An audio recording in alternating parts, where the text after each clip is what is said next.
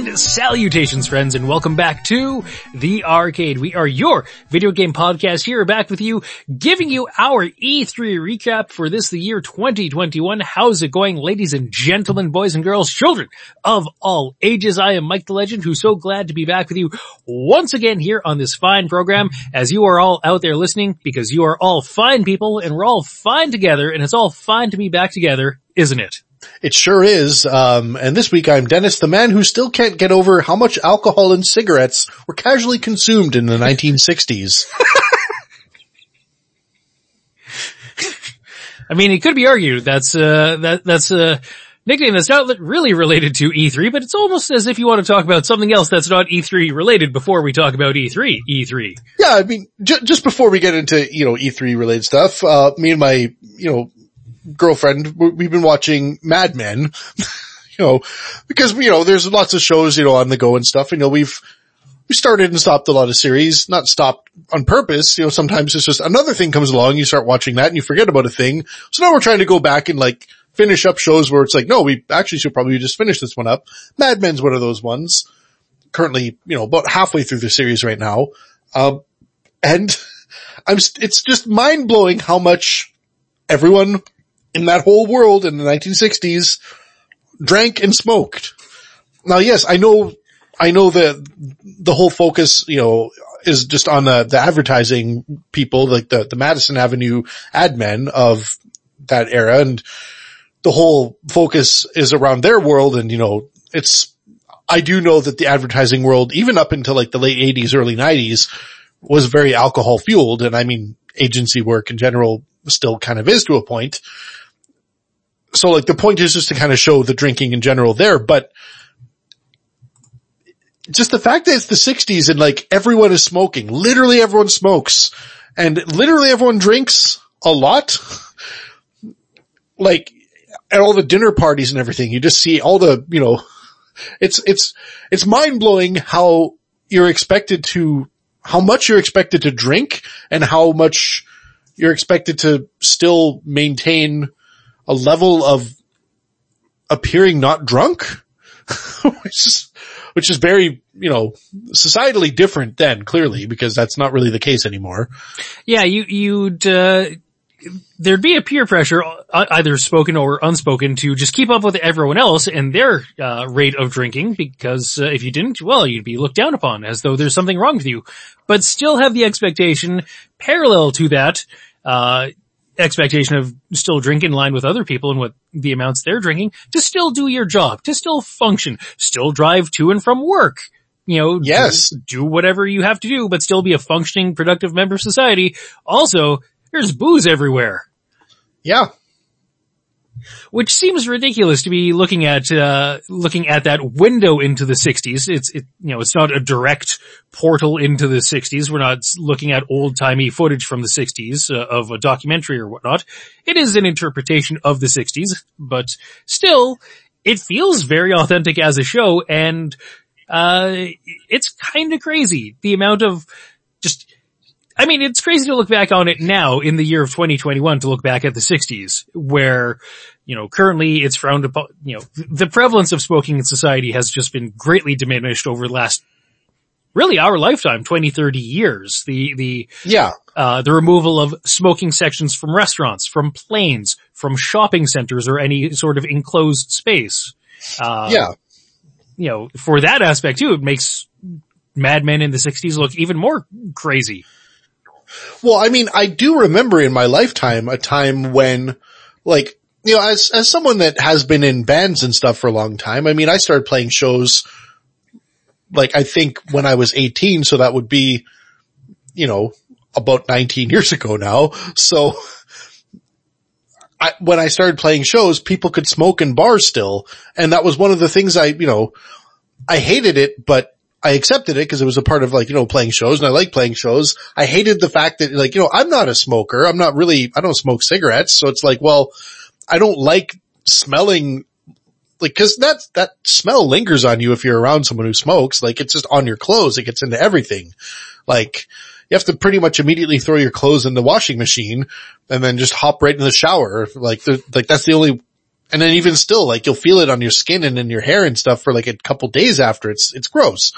But it was just sort of an accepted thing back then. And when I think back on it now, it's like, holy crap. Like I'm super used to, not being accosted by someone smoking cigarettes inside, an inside space now. Like, and also like people just generally don't do that anymore at all. Like, even like, when I have friends that, still off and on smoke here and there, and, they'll all be very careful not to even smoke in their vehicles and things like that, because they know how, if they ever want to sell a vehicle, good luck. Like if you're, if you smoke cigarettes in a vehicle or in a house or anything like that, it's like, you kind of just, like, that gets into the walls, that gets into the upholstery, it gets into everything. It's just, it makes everything feel gross. It can, and it can linger, and it's a problematic thing to try and get out. But even look at vehicles that went from probably vehicles that your parents had when you were young, which had ashtrays, cigarette lighters, Yep. would just be normal and commonly accepted. Well, people are going to smoke in the car. They need somewhere to butt their cigarettes, somewhere to butt out, and a way to light it if they're driving too. Like, you could enable smoking and the lighting of a cigarette as you were driving thanks to car companies. Yeah. And that's the other crazy thing. I mean, I think it's probably worth noting, not to date ourselves too much, but younger people now, if they're buying their first car, like, I don't even think they're referred to as the cigarette lighter spots in the car anymore. Like, I think it's just literally the DC plug now. The DC plug, or like the 12 volt outlets thing, which you still need a special port to plug into, of course, but. Yeah, but in when we were kids, in our parents' cars, that was always the cigarette lighter. You click it in, it gets hot, it becomes basically, it's essentially like the same principle as like an oven.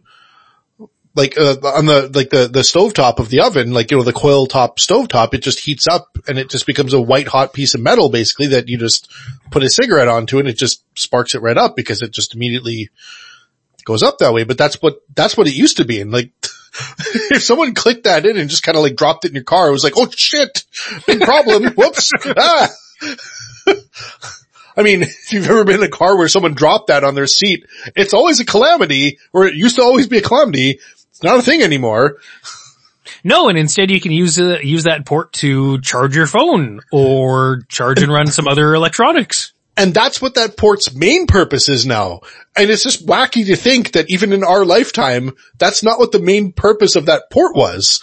Like, that's only shifted in the last 15 years, really. That's true. That's very true. And I do recall, because my dad was a heavy smoker through all my life, that I think it was in one of his cars, one of his Camaros, he had, because he would smoke, he had an ash that somehow flew back, because he butt and flicked the cigarette outside the window, of course, which only does so much.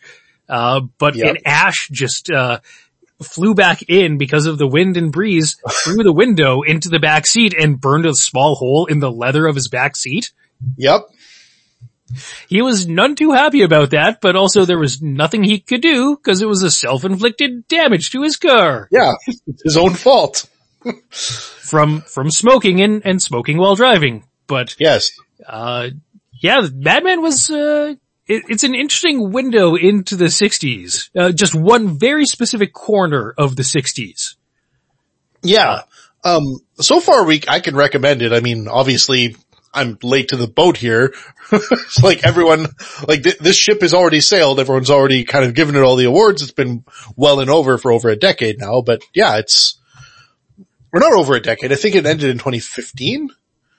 Anyways. Yeah, I mean, started like a decade ago, if not more. Yeah. But yeah, anyways, good show. I enjoy it. And it's bananas.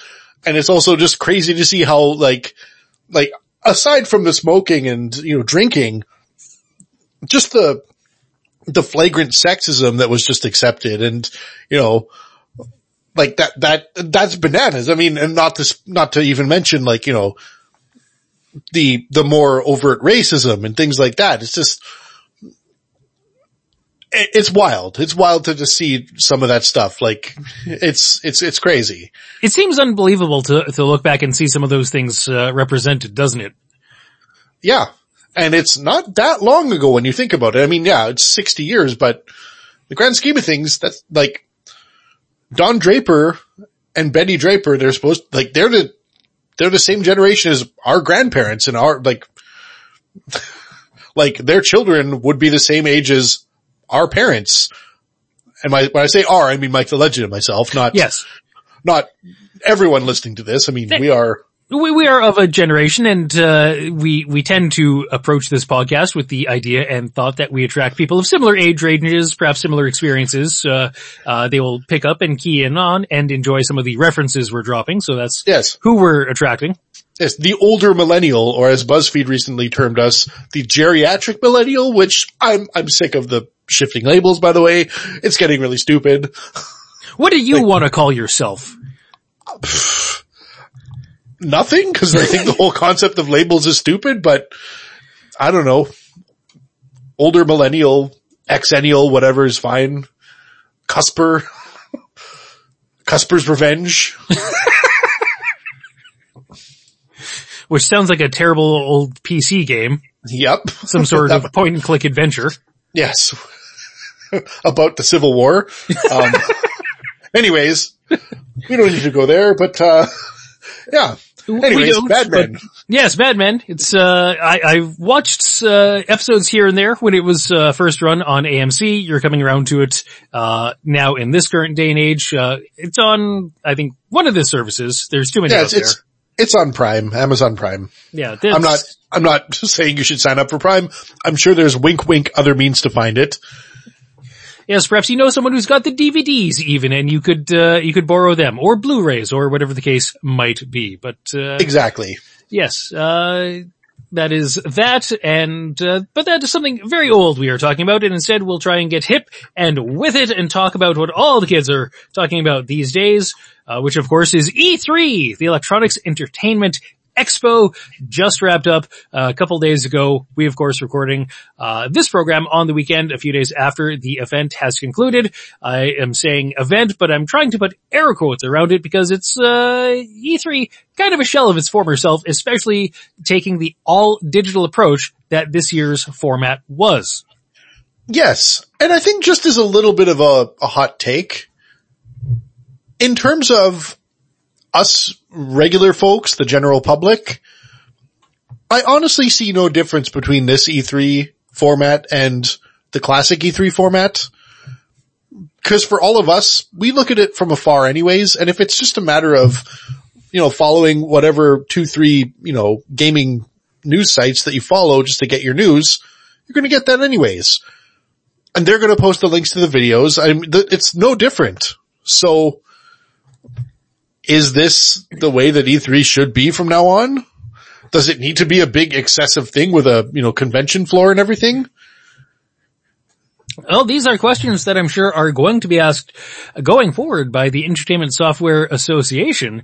My kind of take on it, here in the, few days past wake of this year's all digital E3 being that there was really nothing special about E3, and taking the all digital approach very much made it in line with, perhaps the Jeff Keighley Summer of Games Festival, or just Nintendo. The weird thing being that Nintendo releasing, one of their Nintendo Directs during this week of E3 event, but also Microsoft releasing their own video to the web, and several other companies releasing their own videos to the web. So, it was a decentralized approach to an event that was normally centralized in one location, one area, one kind of point in time.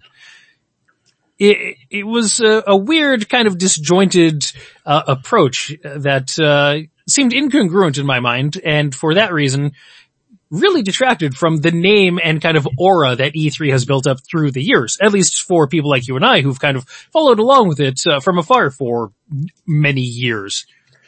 Yeah, I mean, I remember growing up, in the game magazines, it always seemed like, E3 would have been like this cool, amazing thing to go to, because it's a huge crowd. You get to see, you get hands on with all this new tech and new games first before they actually, before they're even finished really. And, it really seemed always like such a cool potential, thing.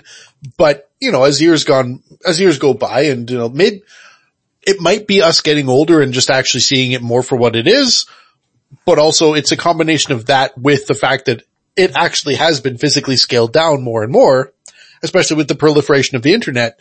Plus, this whole crazy COVID year that's happened has really, I think, crystallized or really solidified, I think, people's approaches in how to actually do this without all of the, pomp and circumstance surrounding it while trying to still get their message out. I don't know. I think the refocusing is kind of interesting. Like, I do think there still is a place for a big kind of like, I don't think the big convention is a thing that should go away because, it's an interesting, social experience too. Just if you've never been to a big convention like that, it's kind of fun to go to at least once in your life.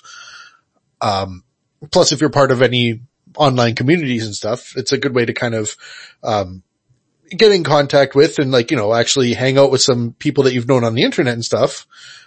But having said that, if the primary focus of E3 is to just basically get the news out and make sure that, major media outlets are covering it, they got their job done this year.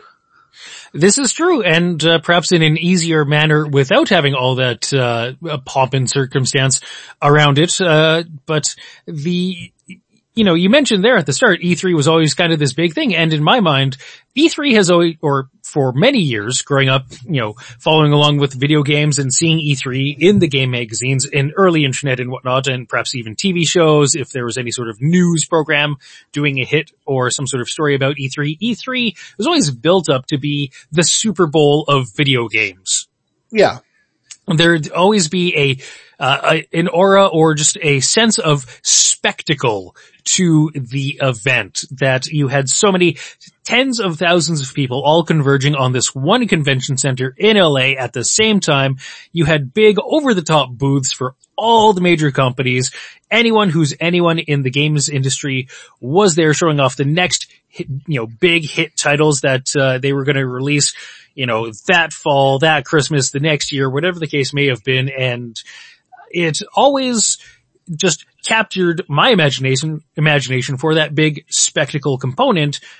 But without that big spectacle component this year, it was kind of like, it's just companies releasing videos to the web under the banner of E3. But Nintendo has been doing this for years. Sony has taken to doing this in recent years. Microsoft, I'm sure, will do this in years that, follow. So it's, I don't know, it was kind of lacking, but at the same time, without that crush of hundreds of other companies all basically shouting at the top of their lungs, as often happens with the big convention floor, or has happened, I should say, in years past with the big convention floor, it seemed like it was easier for all these big companies to get their messages out. But the companies getting their message out, it didn't always seem like there was a lot of substance or a lot really noteworthy or kind of buzzworthy that came out from these events or these digital events.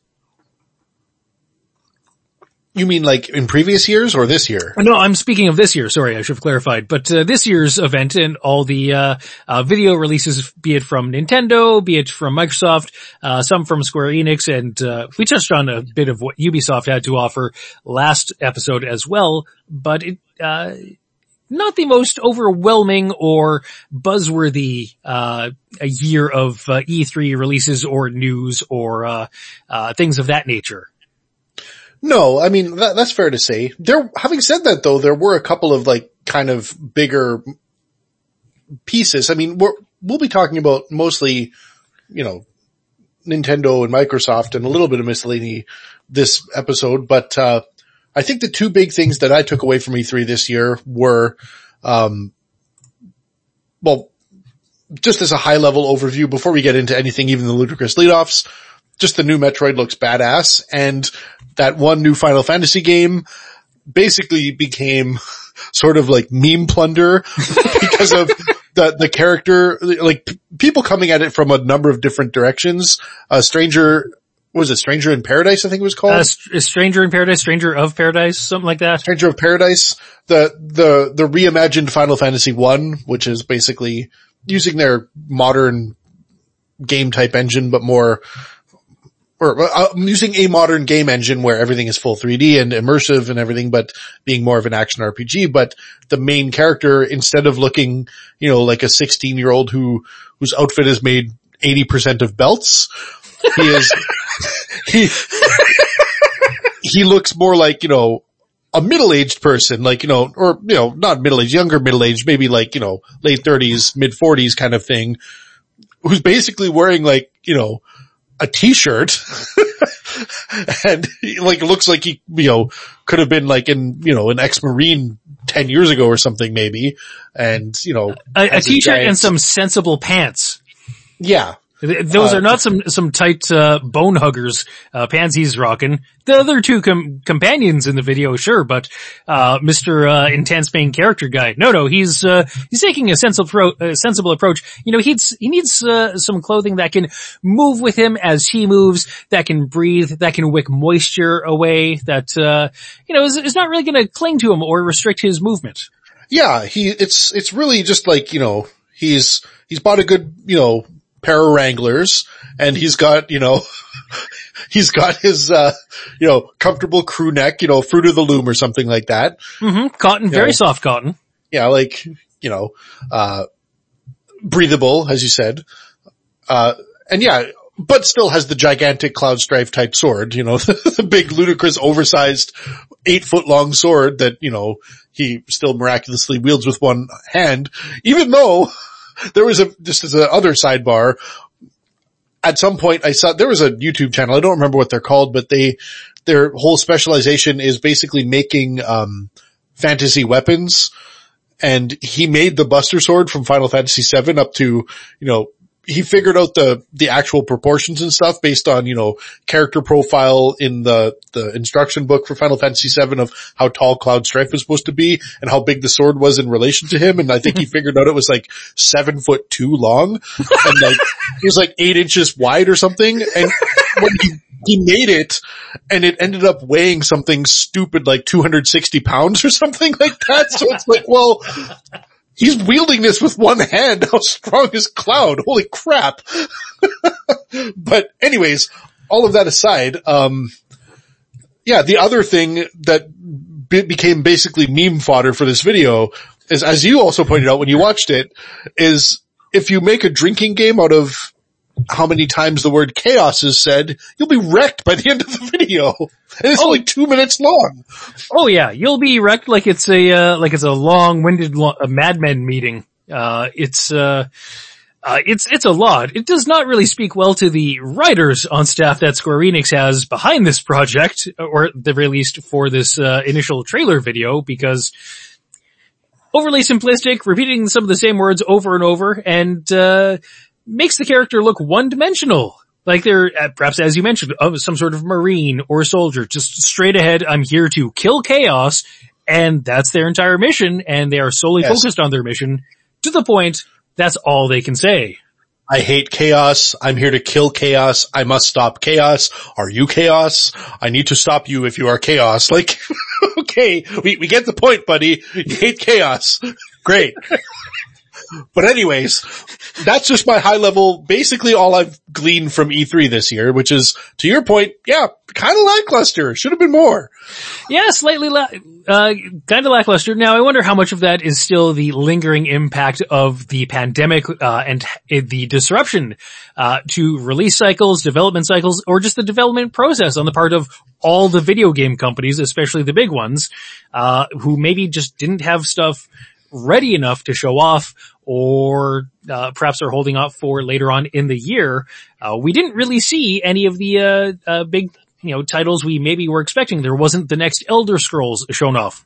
We'll talk more, I'm sure, later on in the show about that, but there wasn't the next Metroid Prime shown off. There was a little bit shown off for the next Breath of the Wild game, but not that much, although it was given a 2022 release window, but not a whole lot entirely shown off about that. Doesn't even have a title yet.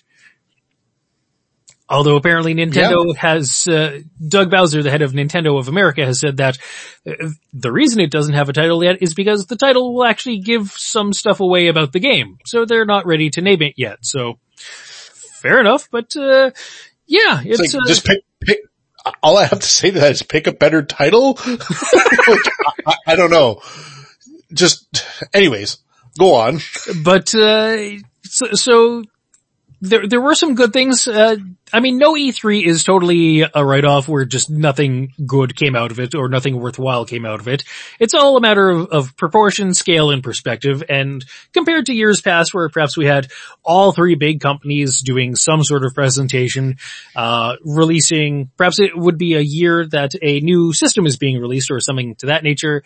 There would be mention of that, excitement and buzz around that in the industry.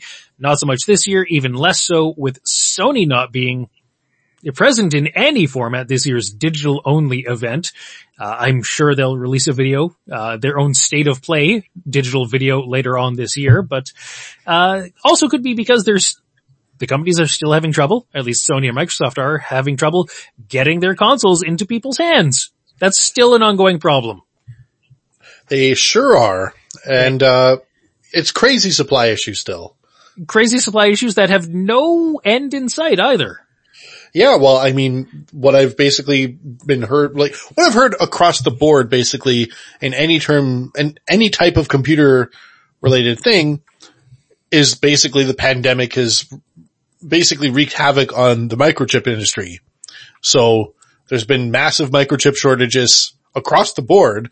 So it's not just, the PlayStation and Xbox that have been affected by this, but anyone that needs microchips, basically, unfortunately. So I guess I kind of get it, but it's still, it stings a bit when you're seeing stuff, you're trying to, move forward with the next console generation and you literally can't get it into people's hands because you don't have the supply to do it. It's been kind of a dismal year all around, I think.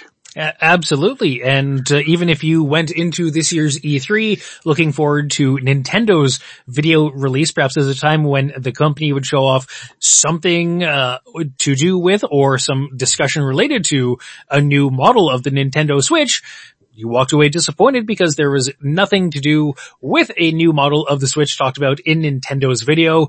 Even prior to that, you and I spoke on this program or spoke about news articles from both Bloomberg and Eurogamer saying that the expectation was Nintendo would unveil the Switch Pro prior to E3 so that way they could focus on software only at the event. Well, half that's true. They did focus on software only at this year's event, but there was no such Switch Pro announced prior to. And again, I'm wondering how much of that is due to the microchip shortage, the supply chain issues, the production issues of companies wanting to crank out electronics when there's only so many factories to do so and everyone's bogged down. Like the crazy bottleneck issues from the pandemic still. Yeah. But that being all said, some news did come out of it, and even from this year's E3, we got an E3-related ludicrous leadoff, which doesn't always happen at these E3 events. No, it doesn't. And this is kind of I want to say it's a continuation of a ridiculous joke that started last E3, was it? If not, before that, because there was no E3 last year, but, through the course of last year too, with when the design of the Xbox Series X was shown off, a lot of people took to calling it a fridge because it resembled a fridge. Yeah. And so then that was a joke that the internet kind of ran with, it being vertically oriented, that it looked like a fridge. And then Microsoft kind of played it up in some, I think, console release videos and hype videos that they actually made a standing working full-size refrigerator that was styled after an Xbox Series X. And they even shot some videos with, I think, Snoop Dogg where he got an Xbox Series X fridge and things like that. But the ludicrous lead-off from this year's E3 came from Microsoft's presentation where they closed off their video, their digital presence, their digital event. They closed it off in a slot that is normally the big the big fireworks spectacle at the end, the high note you're going out on, the moment you want to leave audiences gasping and shocked and surprised with and generate so much buzz afterward. They use that slot to unveil and show off an Xbox Series X mini fridge. Yes. A mini fridge that you can buy, granted. Yes, it's going to be a tangible home appliance available later on this year, but an Xbox Series X styled mini fridge. And it looks like the Xbox Series X. It stands vertically. It has a door that opens and appears to be able to hold upwards of 10 cans of an energy drink. Of your choosing, of course. But a mini fridge. Yeah. So, it went from a joke to now being a real tangible product? Has the joke become sad now that it's becoming a tangible product?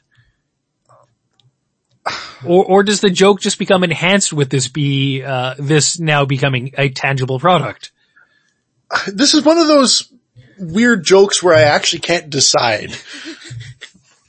Is it so clever, or is it too clever that it's not clever enough? Where does it go with this? Well, to quote, the perennially funny, the never not funny, classic comedy, This Is Spinal Tap, there's a fine line between clever and stupid. And, I don't know if this is crossing the line or if it's just on the line or if it's like, I don't know if how movies can go so bad, when they're so bad, they become enjoyable again because they kind of loop back around in that weird way. Mm-hmm. I don't know if this is a thing that can also loop back in a similar way. Like, I don't know. Yeah, it's weird. It's very weird, and I don't really know how to react to it. So I'm almost not going to. That's how befuddling it is. It's almost leaving you at a loss for words. Yeah. So this, what might seem like a brilliant, clever / stupid idea on the part of Microsoft is actually a continuation of something that started earlier this year in all things. A Twitter poll war that, I think was being run by Twitter itself to determine which company had the strongest brand or was the most favored brand on Twitter. Ultimately required just a fan vote, and Microsoft was, up against Skittles in the final. And in order to generate votes and get people to turn out to vote in this Twitter poll, for whatever reason, some of the heads at Microsoft decided, it was actually Aaron Greenberg, who's the general manager of Xbox marketing, put it out there on Twitter that if people were to vote in favor and get Microsoft to win this Twitter poll war, then the company would make and release Xbox mini fridges, like Xbox Series X mini fridges. And the company ended up winning the Twitter poll war, and voila!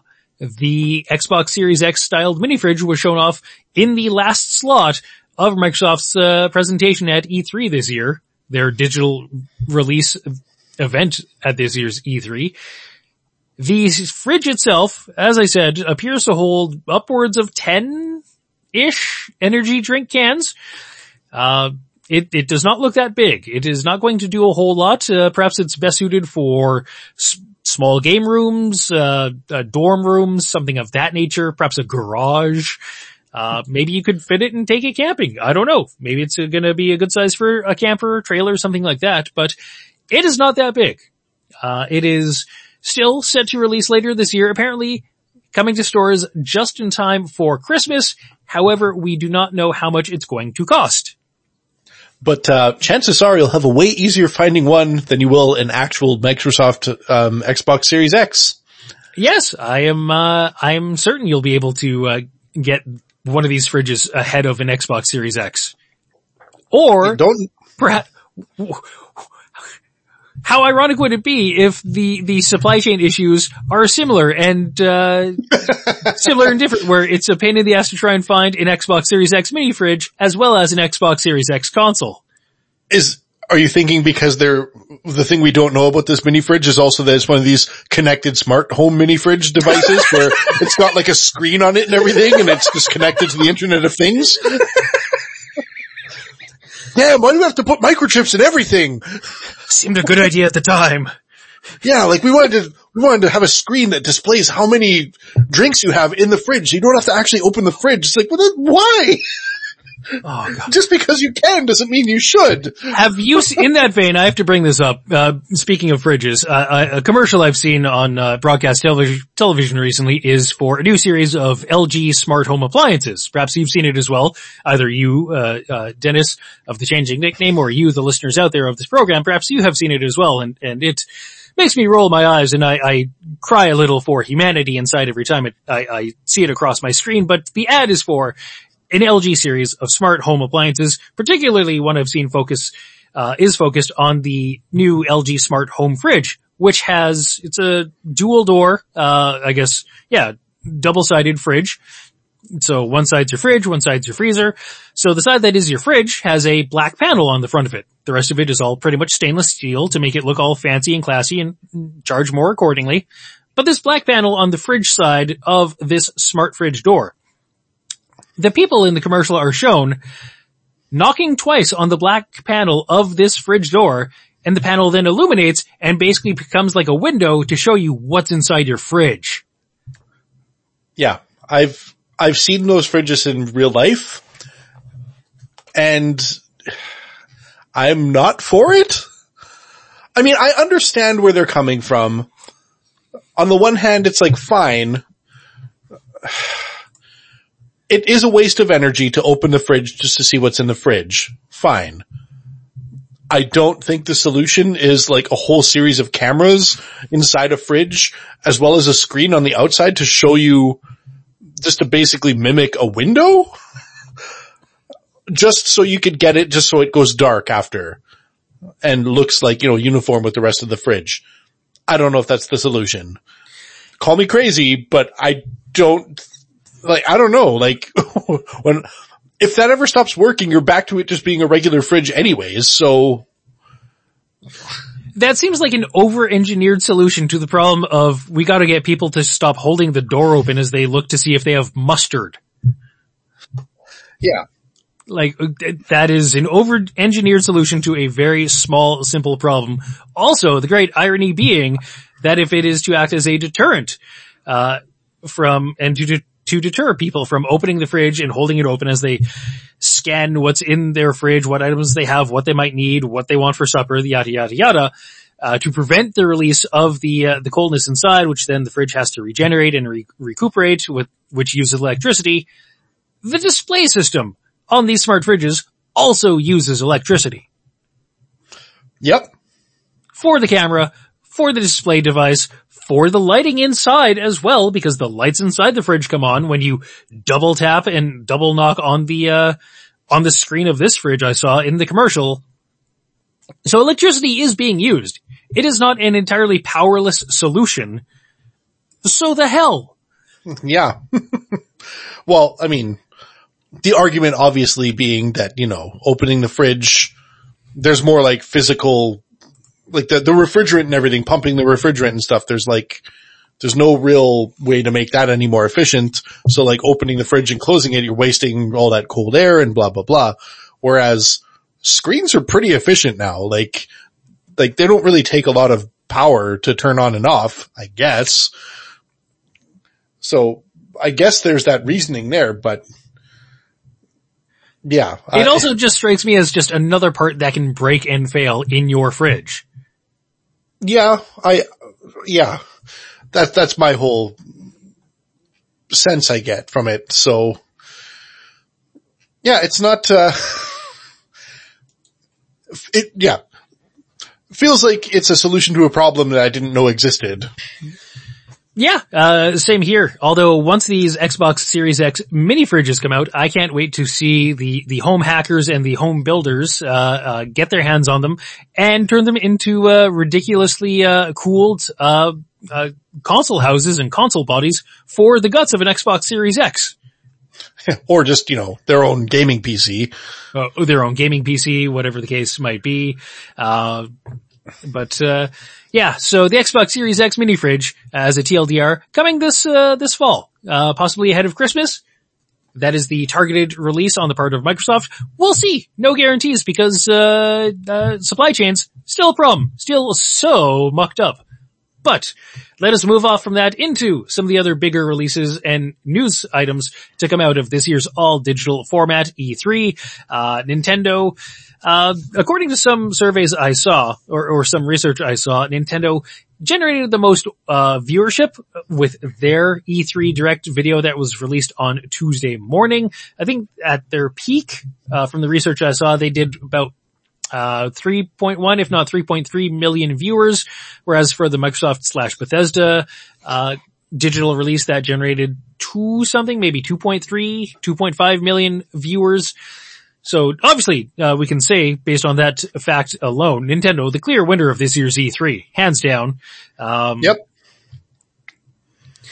Which I think in the past couple of years, when there were E3s, you and I have kind of realized the absurdity of crowning and people declaring one company was the clear victor over others. There's even ourselves, you and I, we've gotten out of that in past E3s. Yeah, because at the end of the day, these are companies. It's not really about who wins. Winning just means you got more, screen time basically is all it is. And you got more of a reaction for the screen time, good or bad, I guess. Hopefully good. The fandom community declaring one company the victor over the other is a bit absurd these days because, each company has their own built-in fan base and, some will perhaps be more boisterous than the others. But regardless, each company had some good things to show, some perhaps less than, or some meh things to show, but we'll talk about some of the bigger ones from both Nintendo and Microsoft, and we'll start with Nintendo here because they generated the most viewership, so they won that right by virtue of more eyeballs. So Nintendo, the big takeaway, as we said, from their conference was the news of an all-new 2D side-scrolling Metroid game, this one called Metroid Dread, and this one coming out this year, slated for release on October 8th for the Nintendo Switch. It is being released by Nintendo, but being developed by a company called Mercury Steam, who are the studio that worked on a previous Metroid game, that being Metroid Samus Returns. Metroid Samus Returns was released for the 3DS, basically in its late in the 3DS lifecycle, and was just a remake of Metroid 2 from the Game Boy. So a lot to take in about this Metroid Dread game. It is billed as a direct sequel to Metroid Fusion, and even when the trailer for this first fired up, it was labeled as Metroid 5. And some of the developers behind this and producers behind it have said that this will be the conclusion of this, I guess, initial mainline Metroid and Samus Aran story. The interaction story of Samus and the Metroids, which is interesting. Yeah, I thought it looked really cool. Not gonna lie, I was really kind of hyped up to see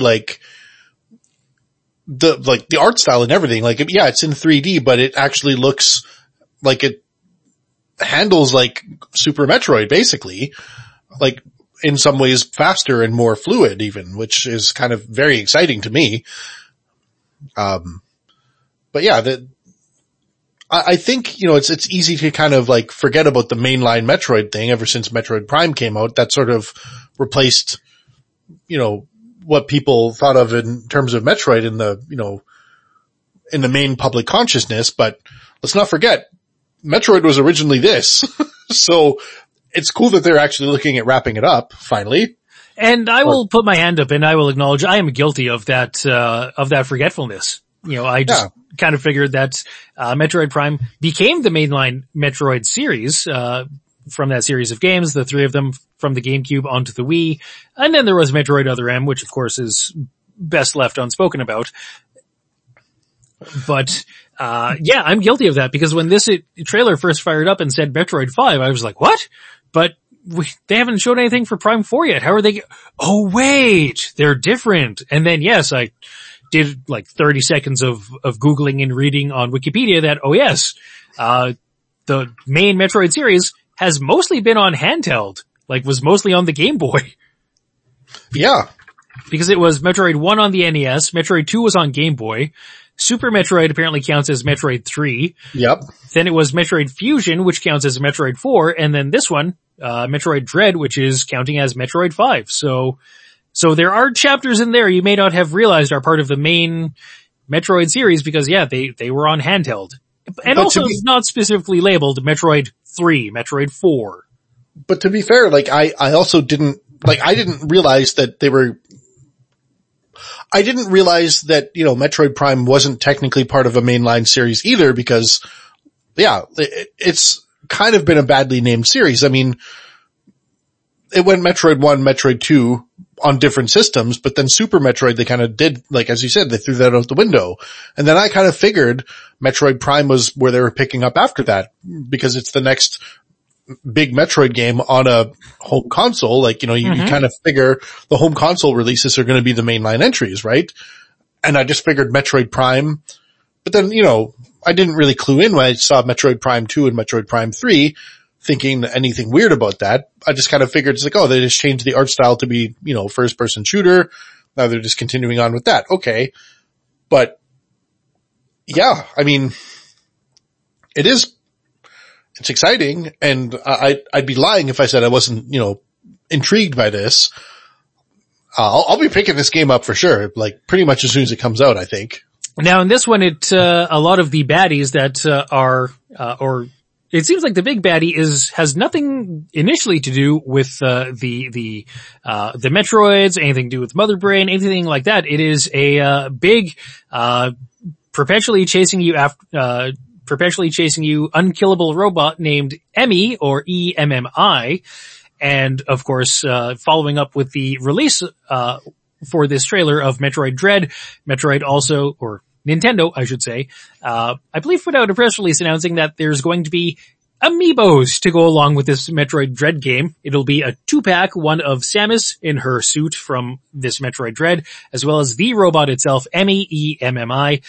And from what I've read, both of them, or the Metro, or the Samus figurine, will bestow some health upgrades and to your character in the game, whereas the robot amiibo will bestow some missile upgrades to your character in the game. So that's cool.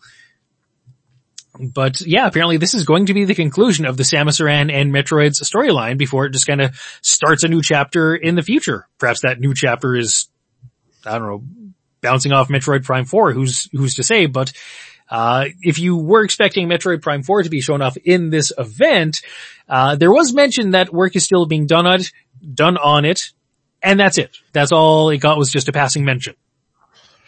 Yeah, which I mean, is maybe even more than they needed to say, but like, I mean, they could have just checked off, you know, the Metroid hype check mark with this one, you know, and leave people wondering about Metroid Prime 4, I guess, but the fact that they did say yes, it's still being worked on is, I guess, fair enough. There's enough people that are kind of wondering, so okay.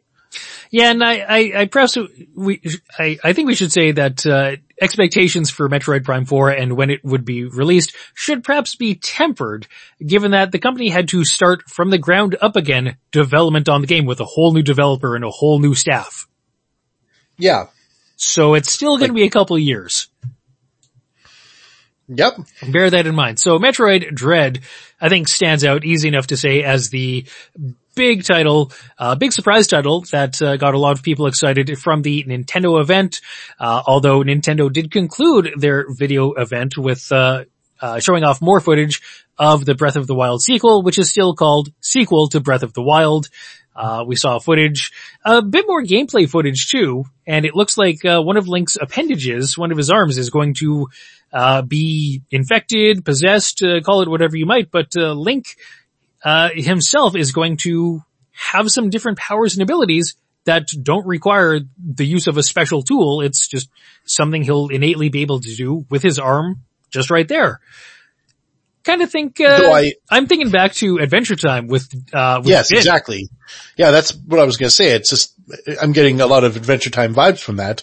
But like, I would imagine that, in typical Zelda fashion, he'll probably still figure out new ways to use his wacky, crazy infected arm, in each new dungeon. Like he'll figure out new quote unquote tools.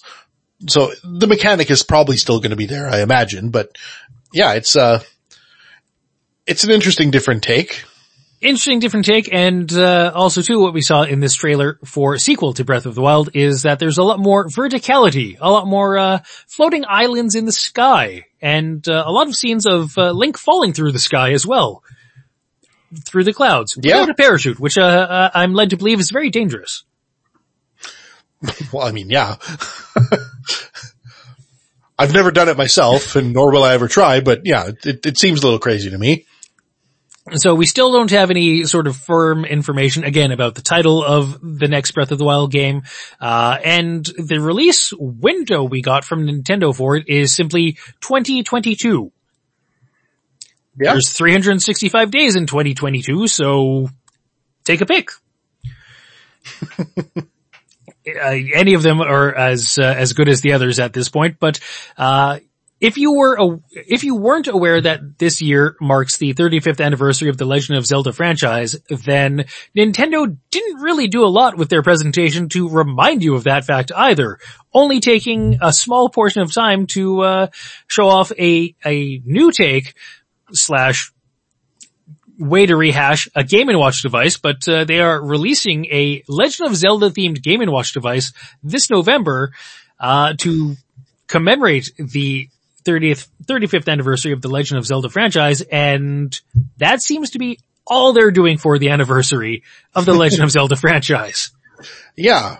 Yeah, I mean, it looked kind of interesting, but, we're living in an age now where do we really need, these single purpose, I mean, I guess I'm saying this now, like, do we need single purpose devices like this that are just, a screen with a couple of little, that can just serve a couple of different very narrow functions now?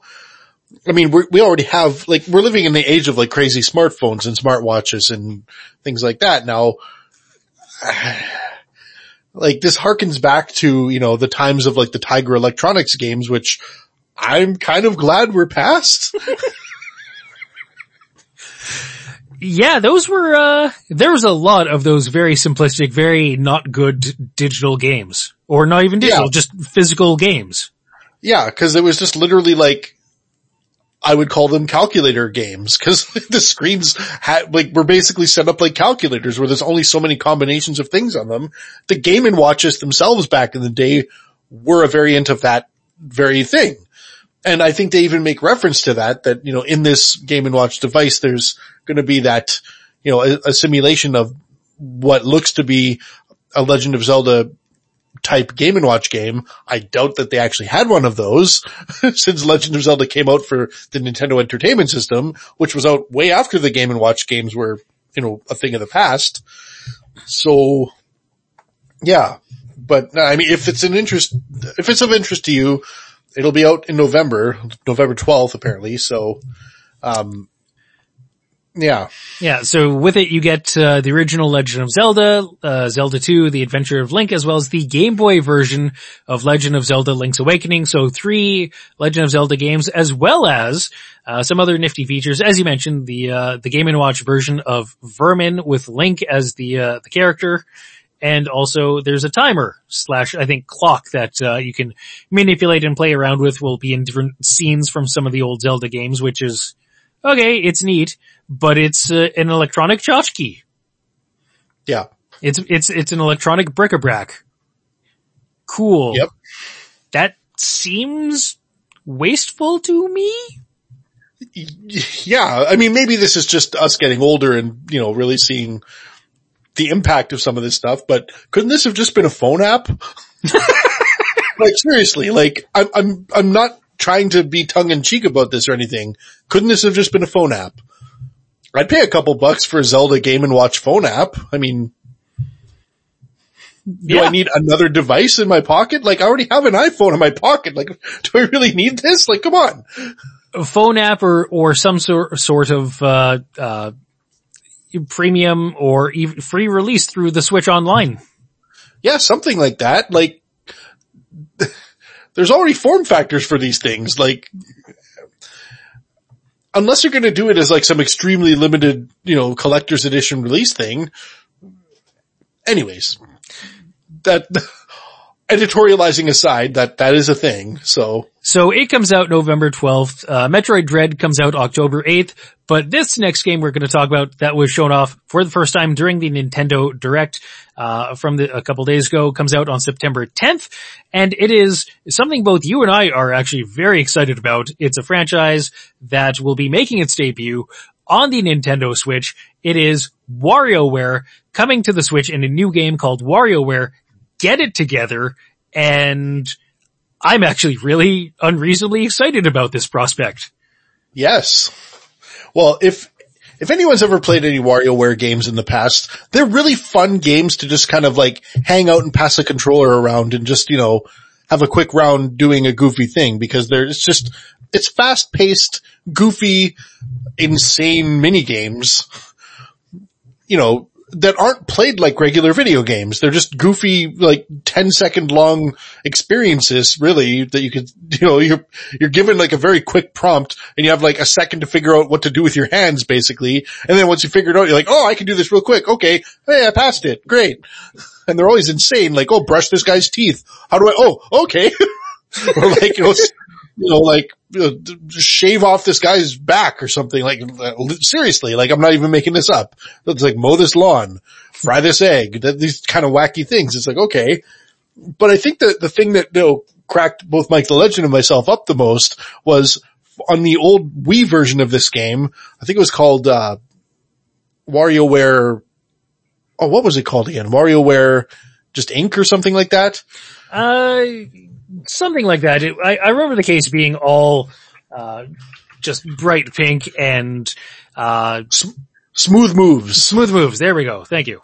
Yeah. So it was called WarioWare Smooth Moves. And the thing that cracked both of us up about it was they had this thing called, the way that they used the Wii remote was that, they introduced different, forms for the Wii remote. So like, games would use different form factors or form batons. Sorry. They called it the form baton, and you had to hold it in a certain way.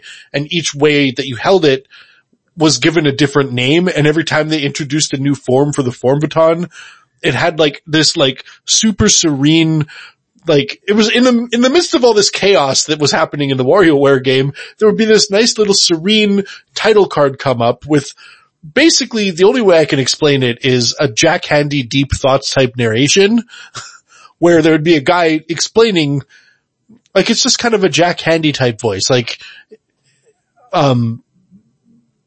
just look up Jack Handy deep thoughts on YouTube. You'll know exactly what I'm talking about. It was like a pretty great Kevin Nealon bit, I believe. But yeah, it was funny. Like the way that the voice said things was really funny, and they were just like ridiculous, like hearing someone say some of the things that was written on the screen with a straight face was hilarious. Like I remember one of the form factors was the mortar and pestle, and it was just always something like the mortar and pestle. And it was like, this like nice ambient kind of piano in the background and like very calm and serene. You see like a nice like subdued black and white watercolor in the background with like, some drawing of how your hand should be holding the thing. And it was just calm for a second. It was just, here's how you do this thing. And it was so funny. So I'm curious, like, what they're going to do like that with this game. Like, I'm not expecting the same thing again, but I am expecting it to be funny. Yeah, that's kind of one of the hallmarks of the WarioWare franchise through the years, is that it's just funny. Like, truly enjoyably funny, and is one of those rare Nintendo franchises that has a lot of humor to it. And humor as a pillar of the franchise experience. Yes. So this one called Get It Together, as I said, coming out September 10th. One of the, new gameplay mechanics seems to be, 2-player simultaneous. Now I don't know if that's co-op. I don't know if that's competitive or just, whatever the case might be, but 2 players doing the task at the same time. And it appears from the trailer that the characters that populate the universe of WarioWare will be doing the tasks on screen, and they'll each have their own special abilities to do stuff with. So an interesting idea. But again, September 10th is when that comes out, so very excited for that. But I found it also too very interesting that some of the franchises that Nintendo was revisiting kind of got their start on the Game Boy Advance, which we spoke of on last episode, turned 20 years old. And so Nintendo kind of going back to the well. WarioWare has had a number of iterations through the years on different Nintendo platforms, but this next franchise that Nintendo showed off during their Direct event really has not gotten much love since the GameCube, Game Boy Advance days, that being Advance Wars. And Nintendo showed off that they're actually doing a reboot of the first two games in a title that is appropriately called Advance Wars 1 and 2 Reboot Camp. Okay. Kind of clever. Yeah, I mean, I'll admit, I missed the boat on a lot of these games because I didn't have a Game Boy Advance myself, and a lot of them looked interesting, but, I never really wanted to be tied to a mobile device just to be playing more long in-depth strategy games and stuff. So I think re-releasing it for the Switch, great opportunity to revisit some of these games that, I don't want to crane my neck on, anymore for, a tiny screen like that. So. Oh, absolutely. I fully understand that, because with the Advance Wars series, it was Nintendo's attempt at doing RTS. Yeah. Doing real-time strategy games, which I haven't really seen them do outside of the Advance Wars franchise. So if you enjoy those old games, or perhaps are looking to, in Dennis's case, pick them up anew for the first time, Advance Wars 1 and 2 Reboot Camp comes out on December 3rd, which, alright, neat idea. It's, new graphical styling, but some of the old gameplay mechanics, storylines and whatnot, characters, but, and there was actually a new Mario Party game shown off, which I put new in quotation marks with that because it's kinda more like a greatest hits collection. The title of this, which I think is Mario Party Superstars. Yeah, I think this game, it was kind of exciting for me because, the thing with Mario Party is there were aspects to all of the games that I remember liking, but not all of the games were great. There was also aspects of a lot of the games which this is kind of a crappy game. So, or kind of crappy minigame selection here, good minigame selection here. So it is cool that they're going to be bringing together some of the most well-loved, best minigames together in one collection.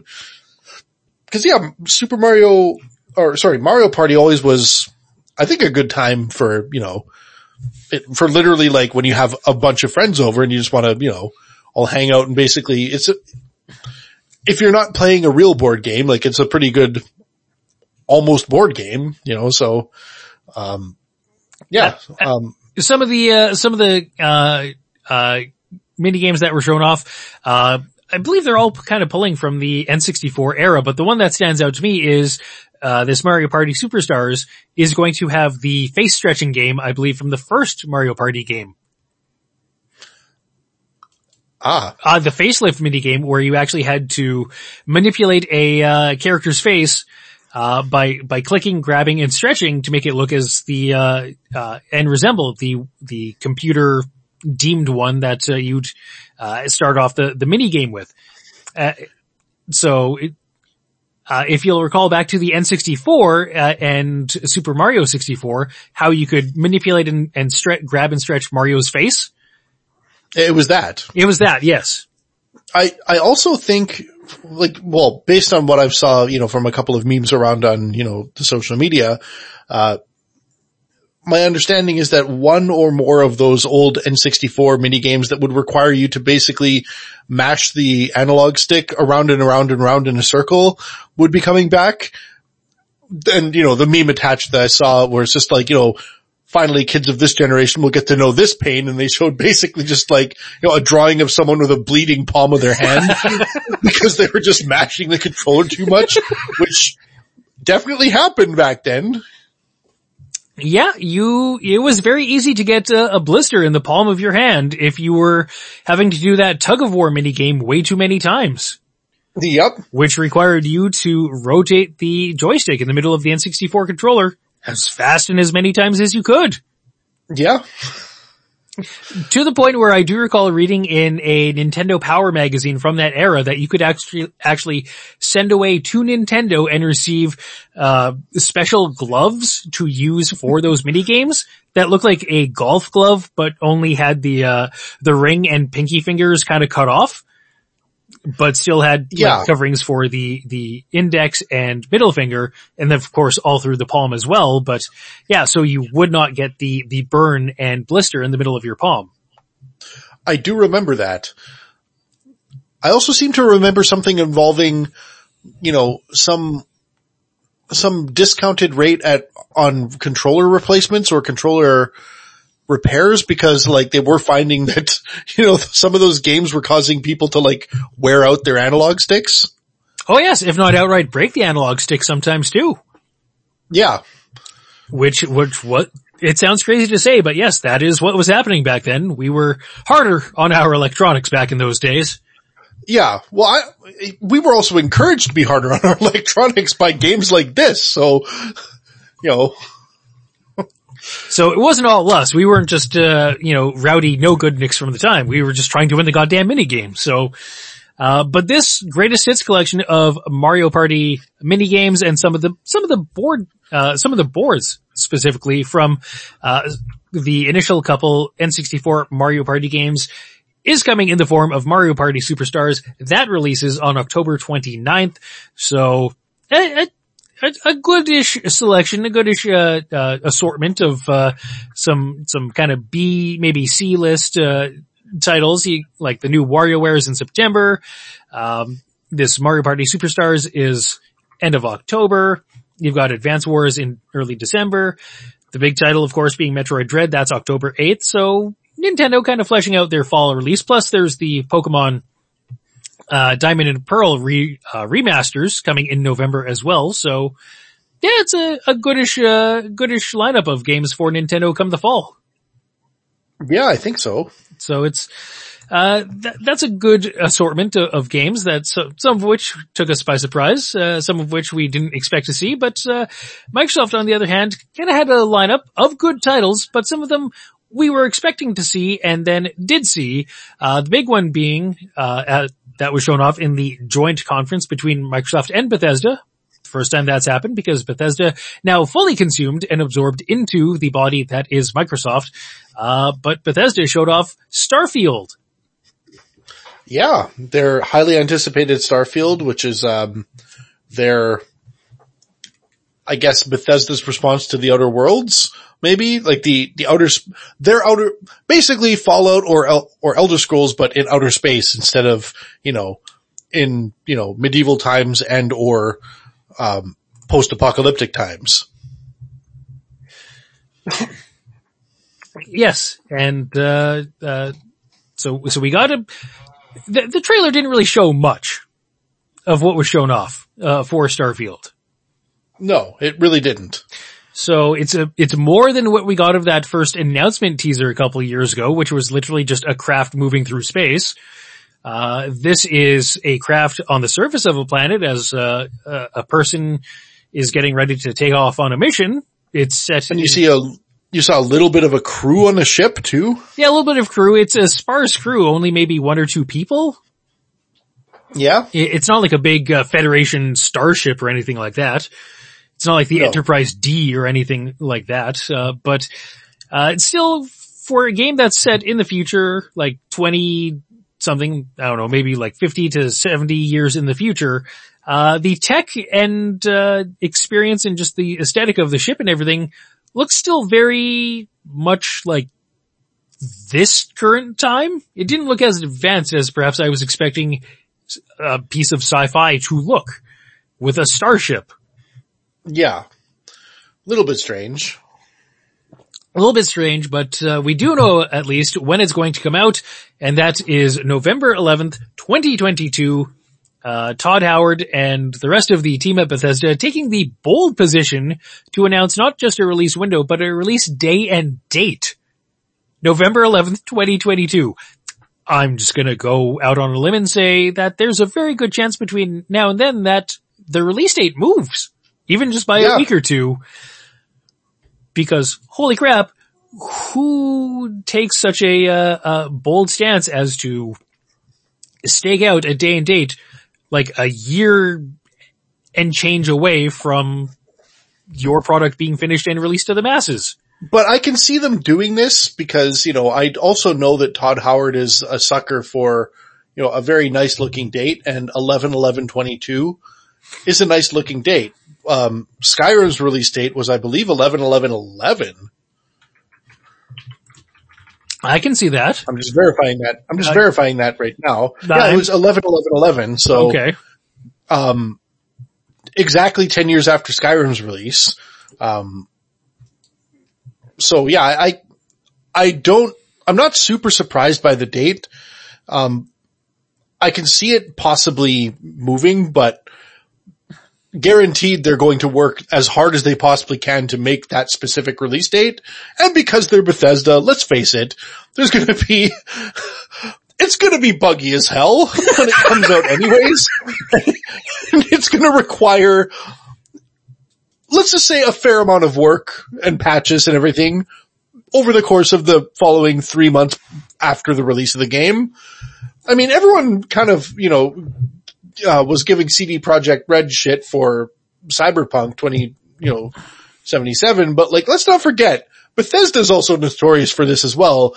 They just, also have enough goodwill built up for, several years because of a lot of the games that they put out and stuff, and a lot of the nostalgia people have for them, but they're they're gonna be no stranger to buggy games, so I would say the fact that, it's probably going to be released. I'm 80% certain it's going to be released on this day, for better or for worse. Just because of the date. Just so they can make the date, because Todd Howard likes the aesthetic of that date. Yes, exactly. Does that not seem batshit crazy? Oh, it is. But have you seen Todd Howard? Fair. Yes. Okay. Good point. Yeah. Which I guess he doesn't really need our commentary about this, considering he's, I'm sure, making some sweet stacks of cash and taking it to the bank, what with Bethesda's, being bought out by Microsoft for $7 billion. Yep. He, I'm sure gets a good amount of change for that. But Starfield, the other, point worth noting here, when it releases on 11/11/22, in whatever state, will release exclusively on the PC as well as Xbox X, or Xbox Series X and Xbox Series S. It will also be available via the Xbox Game Pass for streaming on, whatever platforms. But yes, as a console and platform release, only on PC, only on the Xbox Series X/X, or X/S, excuse me. So, in the wake of that announcement, there were some other, I believe, PR people and presidents from Bethesda who kind of had to do the rounds and try to smooth over some hurt feelings on the part of PlayStation owners and PlayStation fans. And I believe there was an article I came across on Kotaku. Unfortunately, I don't have it pulled up in front of me, but the gist of what I read was that this person from Bethesda had to go around and smooth things over and was apologizing for the fact that this game Starfield is going to be exclusive to the Xbox platforms and ignores all the Bethesda fans who might own Sony consoles. And the gist of the person's apology was that I'm sorry, that there's really nothing we can do. This is just kind of how it is, yada yada, which to any person not invested in this can look at from a distance and understand, yes, Microsoft is wanting to recoup some of their investment in Bethesda. That's why it's exclusive. Makes total sense. Ish, but you can see the reasoning in the line of thinking.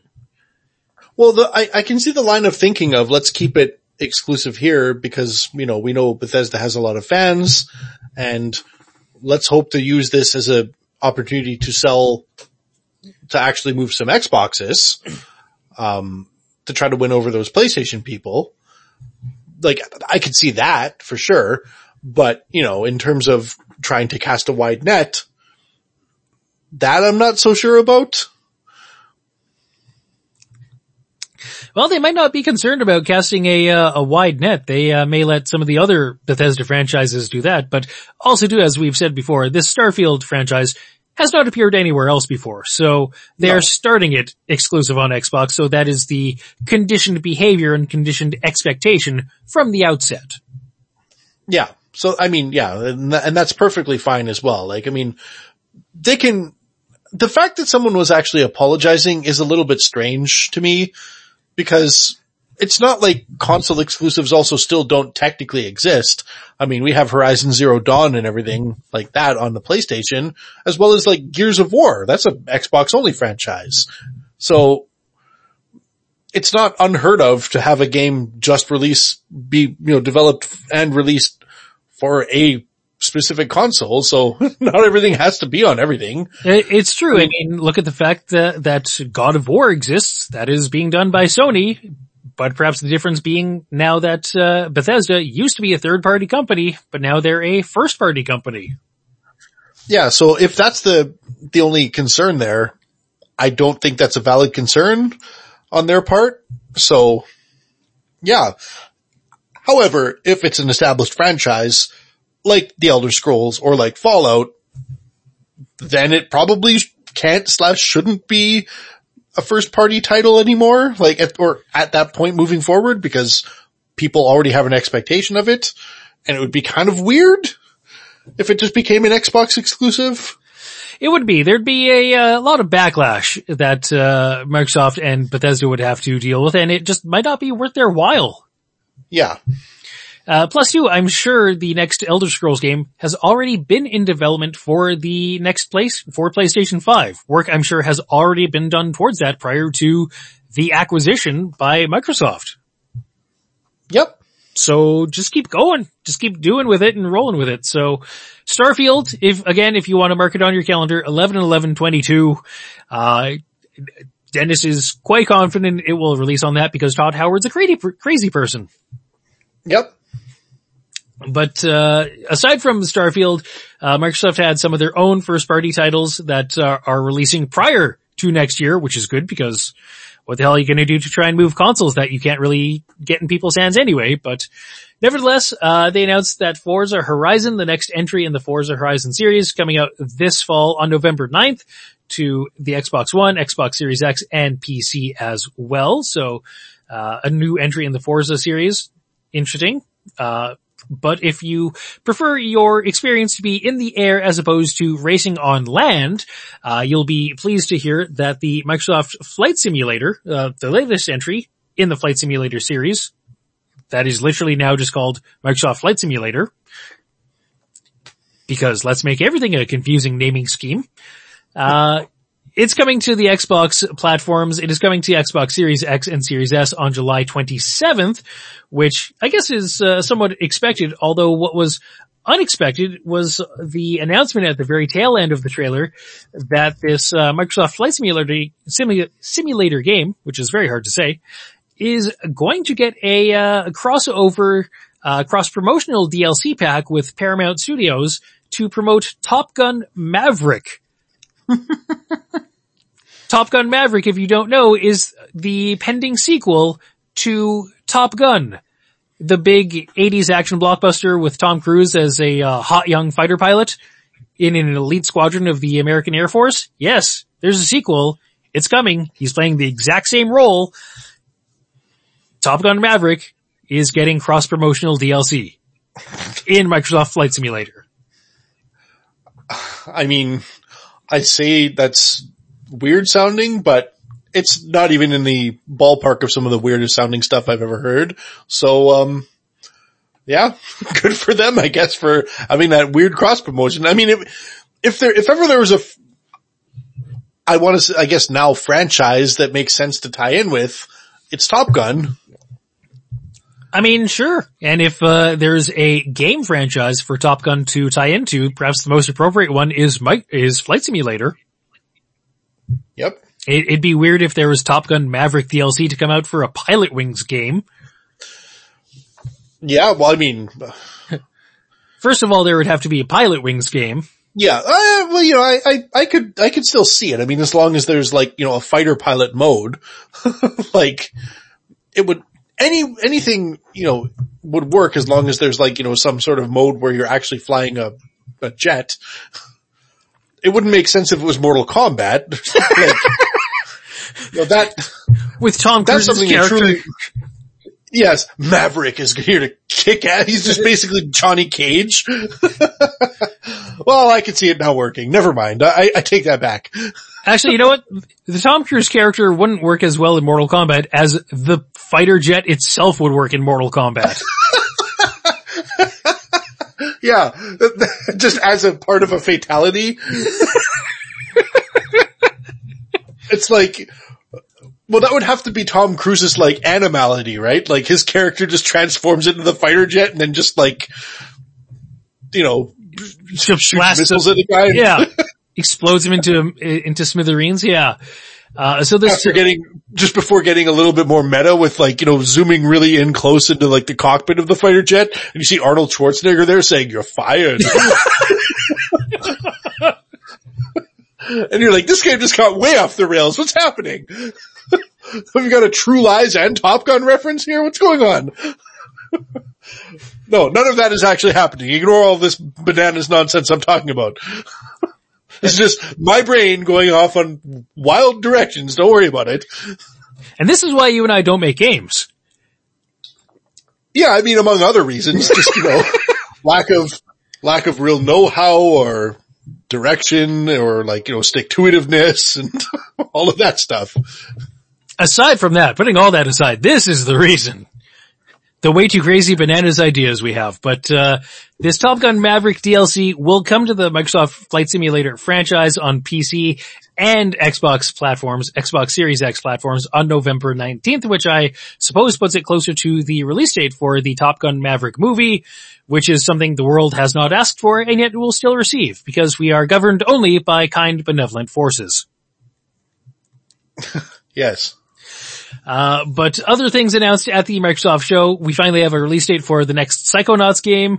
So that's, good. Finally, Tim Schafer will have something to show for the, buyout his company got, Double Fine Games got when it was purchased and acquired by Microsoft a couple of years ago.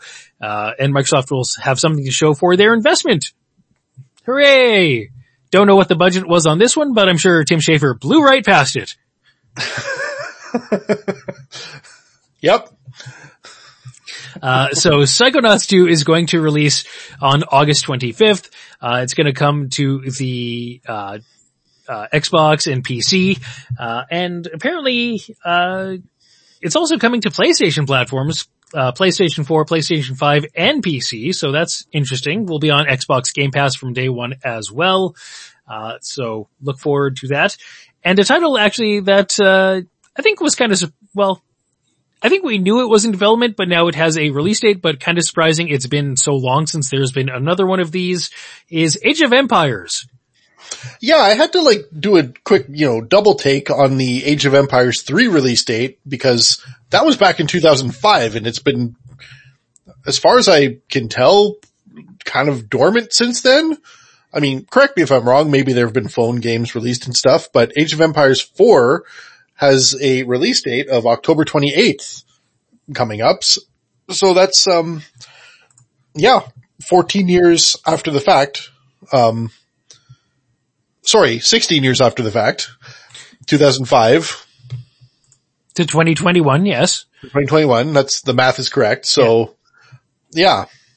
So, that's a long time. Yes. Yes, it is. That is a very long time, and that's almost, Duke Nukem Forever territory for how long it takes to crank out the next game in a franchise. Yeah. Though, I mean, I think it's only valid making that comparison and or criticism if they were developing Age of Empires 4 for those entire 16 years, which I don't know if they have been. I mean, I'd be surprised if they were, but I don't know. Maybe they were. Maybe they've just been kind of like picking away at it and going, maybe. Are we still doing that? Oh, I don't know. Let's take lunch. Okay. Yes. So I can see why nothing would ever get done. There's a lot of lunches being taken in those offices. Yes.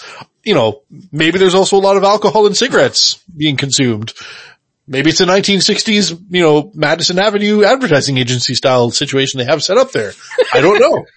Hey, you gotta boost morale somehow. Yes, by wrecking everyone's livers. Scotch and cigarettes, baby. Yes, scotch and cigarettes, baby. Hit them where it hurts. Their liver. Okay.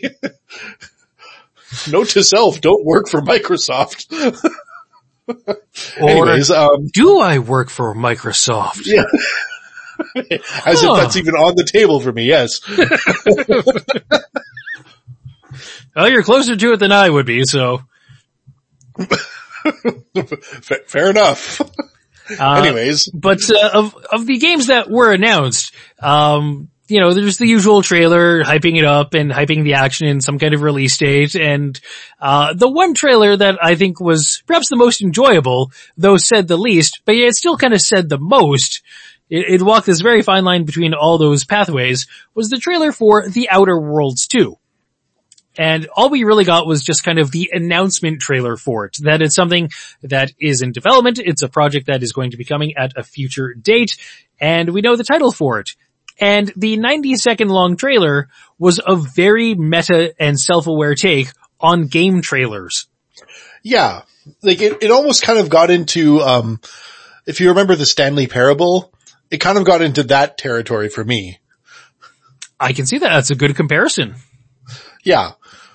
If you've never heard of or played the Stanley Parable, I think there's like a remastered cut coming out for current gen consoles sometime in the next year and a bit from what I recall reading, but look up, gameplay videos and stuff if you haven't. It's a very interesting idea. But they channeled a lot of that type of self-aware meta energy into this, which, I appreciate. Indeed, and I think it's one of the rare times I've seen a game trailer actually be meta and offer a take and a self-awareness in their trailer. Yeah. And also say nothing because there's nothing really to say because the game is still, apparently, I guess, so early in development. Yeah. It's kind of like they acknowledge that they have to do it even though they don't know why because they're not ready. But, they did it in a funny way that still kind of like, just lets you know. Again, it's kind of like the Metroid Prime 4 thing. Just letting you know, hey, it's still being worked on, I guess, like, just to keep you interested. But, in case it was, just to keep it in the top of your head, like just in case you forgot about it, it's like, oh yeah, The Outer Worlds. Right, I guess there's a sequel being worked on. Okay, cool. So if you haven't seen it, it's entirely possible you missed it because of the other things. There isn't much substance to it, so you may have glossed over it. You can watch it or find the link to it on our website, thearcadeshow.com. We link to it there as well as the videos for everything else we've spoken about on this episode. And one last item from the Xbox showcase to get to was the fact that Microsoft is now going to be offering full browser support for the Xbox Game Pass Ultimate. The Game Pass Ultimate being Microsoft's game streaming platform, and they've been slowly rolling it out to devices here, devices there, but now it's getting full web browser support. This was announced, I believe, in a blog post that actually more directly dealt with the Microsoft and Bethesda E3 showcase, which is all well and good, but Game Pass, yeah, now it's going to be coming to browsers, and more importantly, it's just going to play and work in the browser. You don't need a specific app or anything else for it. It's literally just browsers. So it's going to work in Chrome. It's going to work in Edge. Obviously going to work in Edge. It's also going to work in Safari, which then means you'll be able to use Xbox Game Pass on iOS platforms. Yeah, without them having to go through the App Store. Problem solved. Yes. A very clever workaround, so good on them. Yeah. So yeah, I mean, yeah, it's a good solution. I mean, it's also been a solution that's been viable for quite some time, so I'm glad to see a major company finally just taking the jump with this. not sure exactly how people are going to react or how people are going to interact on their phone and stuff. Hopefully they figure it all out and are able to just kind of use it fine. Still some things to work out and clarify, I'm sure. This is still an ongoing, rollout, slow and steady rollout for the Xbox Game Pass. Yeah. But yeah, it's really cool, I think. Yeah, it's a neat idea. And, Microsoft, wanting, people to play their games. It seems like Microsoft, with the Xbox division is taking more an approach of, the content is what matters and the boxes and the hardware and the platforms less so. The platforms are just, and consoles are a means to play the content and the content is king. Yeah. And that's, I think, how it really should be when it comes to putting out games and really considering, your consumer. Yeah, I think I even read a couple days ago too that Microsoft is going to look at partnering with companies and TV manufacturers to perhaps have apps for the Xbox Game Pass included, or at least available to be downloaded onto TVs and smart TV devices too. Yeah, that'd be cool, like getting it on your Roku or whatever. Yeah, absolutely. So, that is going to be a rollout we see more and more of, in the future. But, one last, E3 related item to get to here, kind of amusing, kind of struck me at least as being, a bit of a head scratcher and kind of like, oh, this is so very this person. But, just ahead of E3, Jeff Keighley did his kickoff for the Summer Games Festival, and during which time he had a, video FaceTime call with his close personal friend, Hideo Kojima. And it was during this FaceTime call / satellite interview that Hideo Kojima ran a trailer, some new footage for Death Stranding, the director's cut. So Hideo Kojima announced a Death Stranding director's cut. It's gonna come and apparently be optimized and, decked out and look all good and spiffy and clean for the PlayStation 5. That's fine, but it's the director's cut. So it means it's gonna be his true vision of the game. Nothing cut out, blah, blah, blah. For a game that he had full creative control over. Yeah. I'm pretty confused by this. I mean, it's a very weird game. I don't want to say I dropped it. I just haven't played it in a while. It's very weird and there's a lot, let's just say it's a very typical Kojima type experience that I've had so far with it. And, I don't know what a director's cut is going to add, if not more possible Kojima confusion. Apparently it's going to have more playable content, and yet from the trailer, all we really got and learned is that you'll be able to hide in boxes. Because that's all the Norman Reedus character did. He kind of was in a storage room, found a box with some oranges and emptied out the oranges and hid in the box. Folded it up and hid inside there. Which is basically equivalent to Hideo Kojima just winking at the audience going, I know what you really know me for. Which, everyone is like, yeah, obviously that's what Solid Snake always did. Great. You're making a reference to that. That's your big greatest hit. Okay, you're referencing the greatest hit. Gotcha. Noted. Good job, Kojima. But, what could he have possibly have left out? I don't know. I literally don't know. It's not like he had Konami breathing down his neck going, you have to hit this deadline and stop spending all this money on crazy crap. This is literally his own company making its own game. What does he need to make a director's cut for? Who is telling him what he can't do? Did he have editors? Did he have people saying, no, you need to cut this? The game flow just kind of, bottlenecks right here. This is a slow part. And so is he revisiting it and he's finally fired that person? I don't know. Is that person also named Hideo Kojima? Did he have a ceremonial firing of himself and then a rehiring of, someone to take his place and it was just himself again? Is he that level of crazy now? I don't know. I don't know. I mean, just from the trailers that were coming out leading up to the release of Death Stranding, you and I spoke on this program as we'd kind of go through the trailers as they got longer and longer and longer, that we had no idea what the hell was being done in the game and what it would be about, and it looked crazy. And it still looks crazy. And I'm sure it plays crazy. Yeah. So, yeah, I get the concept that director's cuts, are kind of a neat, buzzy term these days with, Zack Snyder getting his Justice League director's cut, put out by HBO Max back in March, and, some other people perhaps having the chance to revisit their previous works in director's cuts, and that's all well and good, but just because you can doesn't mean you should. Yeah. Like, if the idea and premise is that it's just more so optimized for the PlayStation 5 and all the hardware on it and whatnot, that's fine. But maybe just call it, Enhanced Edition or something. Yeah, or like extra stuff I just thought of edition.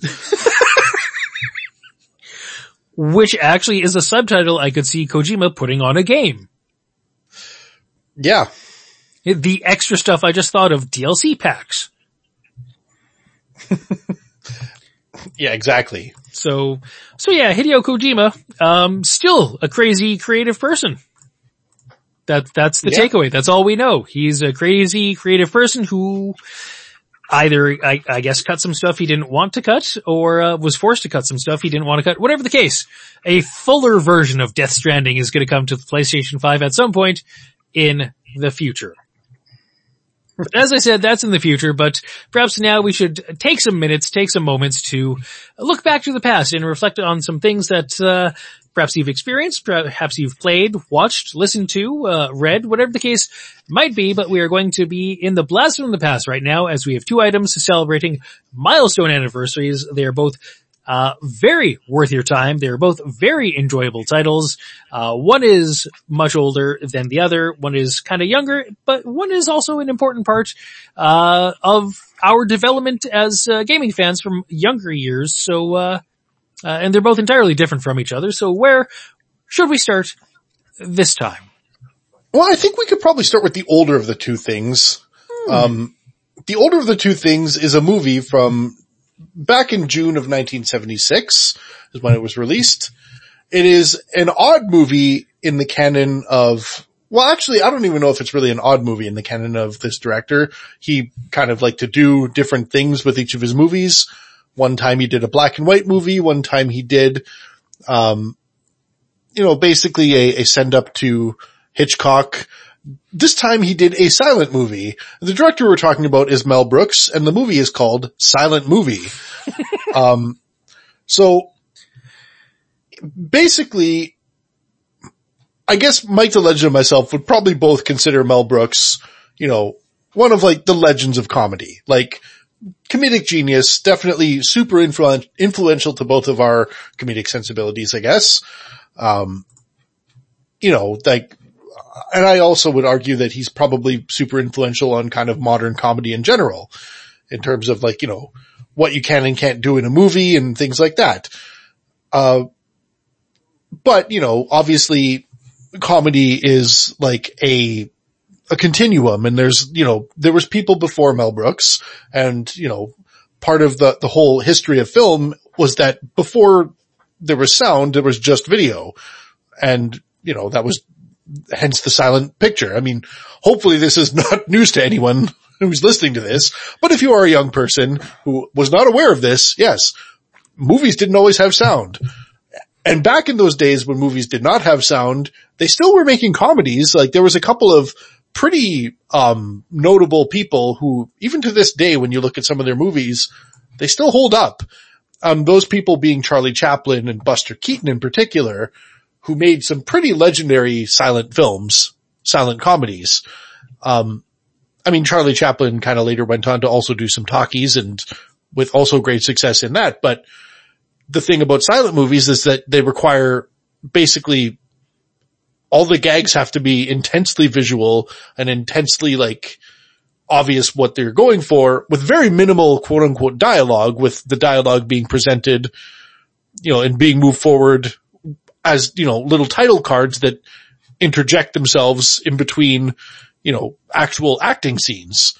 That's the format of, silent movies. You see like a title card with either a quote or like, explaining what's happening in the scene. You see a bit of the scene. You see, someone open their mouth for an exclamation towards someone. Then you actually get to see, another title card saying what they're saying. Things like that. Mel Brooks, like, silent movie pays perfect tribute to those. And with the exception of like, maybe one or two problematic jokes that, are not okay to make anymore, I would say it still holds up. I would say it still holds up. It's a ridiculous concept to, in the 70s, attempt to make a silent movie, yet the premise of this movie, silent movie, is about someone in the 70s trying to make a silent movie. Yeah. So it's a silent movie with a very meta premise. Yeah.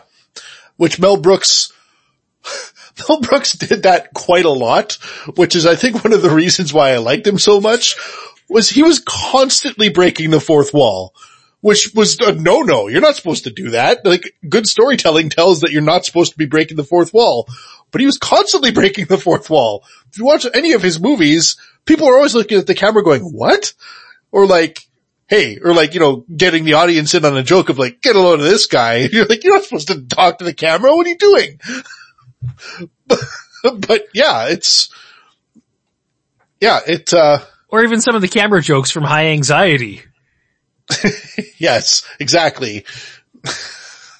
Or like the whole like end of Blazing Saddles, basically, when everything just goes totally off the rails at the end of the movie. So this is, it's a ridiculous concept for a movie. It's a ridiculous premise. It's ridiculous that it's, a silent movie being done in the 70s long after talkies had come along and phased out silent movies. But yet, then if you look at the cast list and just the number of people that, Mel Brooks is able to get either playing characters or just doing cameos in the movie, it's like a who's who of who's big Hollywood stars in the 70s. Yeah. I mean, you got Burt Reynolds, James Caan, Liza Minnelli, Anne Bancroft, Marcel Marceau, Paul Newman, like, the three stars, Mel Brooks, Marty Feldman, Dom DeLuise, Bernadette Peters, Sid Caesar, Harold Gould, Ron Carey, Carol Arthur, Liam Dunn, Fritz Field. Like, I could go on and on. Like, Henny Youngman is even in the movie. Like, Take My Wife Please. The guy, that penned that line is in the movie. There's, like, basically when you think of 1970s comedy, chances are you're going to think of someone who's in this movie. Yeah, and you may not have known they were in this movie, but, there's a good chance they're in there. I enjoy that even Rudy DeLuca is in this movie, and he's, like, long been one of the producers who's just worked with Mel Brooks through so much of his early comedies. Like a producer, co-writer, I think he was a studio exec may have been, but just worked on getting the classic Mel Brooks movies out there as well. And, Sid Caesar. I still enjoy Sid Caesar being in this because it ties everything kind of back together with, Mel Brooks getting his start as a writer on Your Show of Shows, which starred Sid Caesar. Mm-hmm. And now writing and getting Sid Caesar to star in a movie he's writing. And then of course, that's also where they met Carl Reiner and other folks. So, I also think this might have been the introduction of Burt Reynolds as someone who is actually funny to the world, because I think to that point he was more like just kind of doing stunts and, being in more serious roles and stuff. I mean, to that point, I think his most notable role at that point would have been what? Deliverance? Deliverance, maybe the Smokey and the Bandit movies. Those were also in the 70s, but I think Smokey and the Bandit, the first one from what I recall was, 1977. So this is a year before that. So it is. Well, he had Longest Yard too. Yeah, I suppose that's true. I mean, but I think people didn't really consider him as like a really funny person. I mean, until silent movie. Cause I mean, like, just looking through, on the Wikipedia page, there's a whole section, dedicated to the production notes. And there's a quote, like, there's a whole section where Reynolds was describing his cameo, and he was saying, like, the quote here from Burt Reynolds is that he says, Mel was one of the first directors in town who said, God, you're funny. Originally, I was going to do another segment in the film, but at the time I had this house up on the hill. I'd gotten a big R from Republic Studios and put it on the gate. The decor was early gauche. I had my initials everywhere, BR on the rugs, the ashtrays everywhere. It was a joke. It made me laugh. It made people who came there laugh. It was the kind of joke I like to play on myself. At parties, I used to put lights around the R. Mel took that and ran with it for the part I played, like, which the part he played was basically just like a full of himself actor who has basically built a shrine to himself, which is like ridiculous. But, you know, the fact that he was able to play along with it, I think just really was sort of like a point in time for him where it was just kind of like, oh, Burt Reynolds is pretty funny actually. And then of course, you know, him and, you know, Dom DeLuise becoming basically inseparable comedic friends there for like basically the rest of their lives, I would say. This is true. So, I think as we spoke on last episode, when talking about History of the World Part 1, and I made the comment that, it's probably my favorite of the Mel Brooks, classic comedies. I think one of the greatest jokes in all of Mel Brooks's filmography is in this movie. And that's when he gets Marcel Marceau to utter a line in the movie, which is also the only spoken line in the movie, but it's the line uttered and spoken by Marcel Marceau, who was a famous mime. Yeah. And it's a silent movie. You're not expecting it, and when it happens, it's so funny. Which, spoiler alert, but also it's not a spoiler alert because it's a 55-year-old movie at this point? 45. 45-year-old movie at this point? 45. So, it's okay to spoil a 45-year-old movie. See, that's one of the great jokes, but then there's a follow-up joke right after that, which I think kind of gets lost in it, where, the nature of the joke is that there's a phone call happening between Mel Brooks' producer and Marcel Marceau, and he's trying to convince Marcel Marceau to be in his silent movie, and Marcel Marceau just doesn't go along with it, and he says no. And then right after that, Mel Brooks' character just turns around to, like, Marty Feldman and Dom DeLuise when they ask him, like, oh, so what'd he say? What'd he say? Mel Brooks just turns to them and says, I didn't understand him.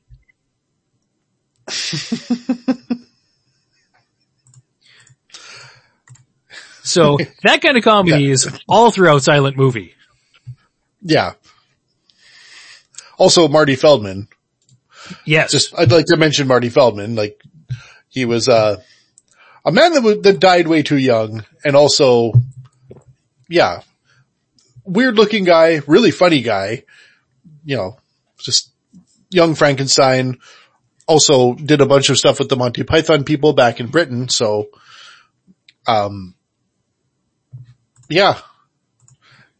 So, anyways, Silent Movie by Mel Brooks, totally worth your time as it celebrates its 45th anniversary.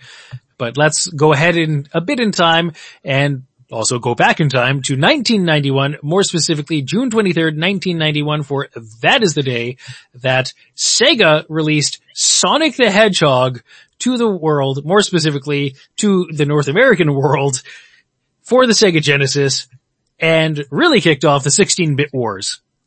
Yeah.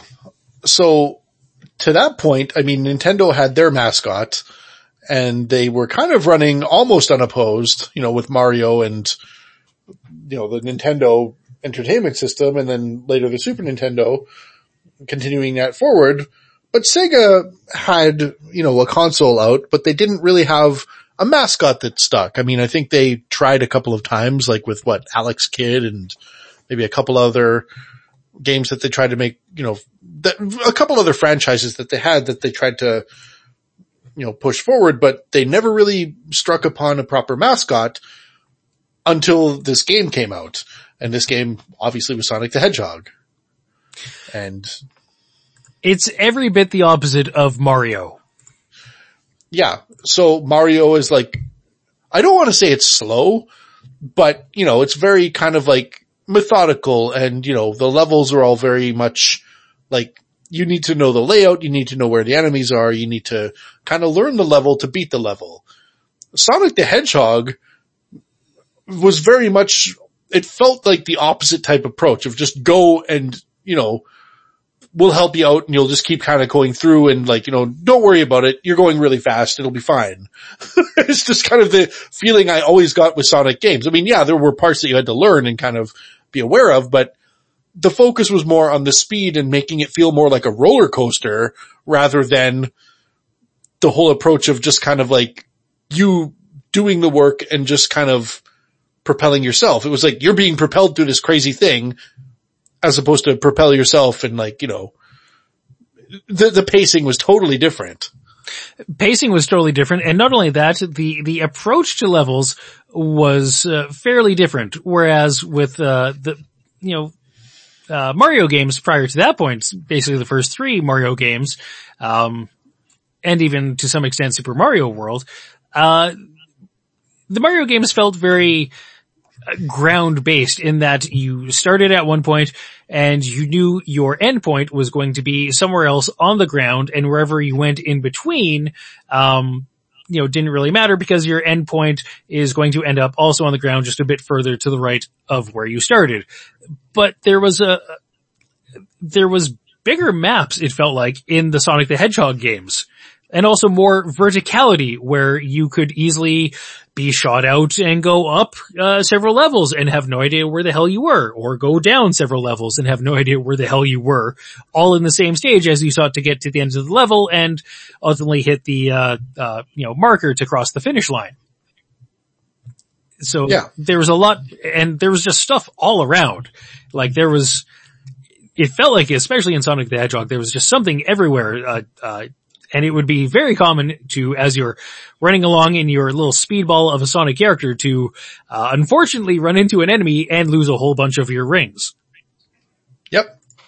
Which happened so many times. So, and it just felt like there was, I don't know, I don't know if this was a conscious design choice or not. I'm going to say it may have been, probably at the time, but there was a lot more sharp edges and sharp pointy things in the Sonic games than there were in the Mario games.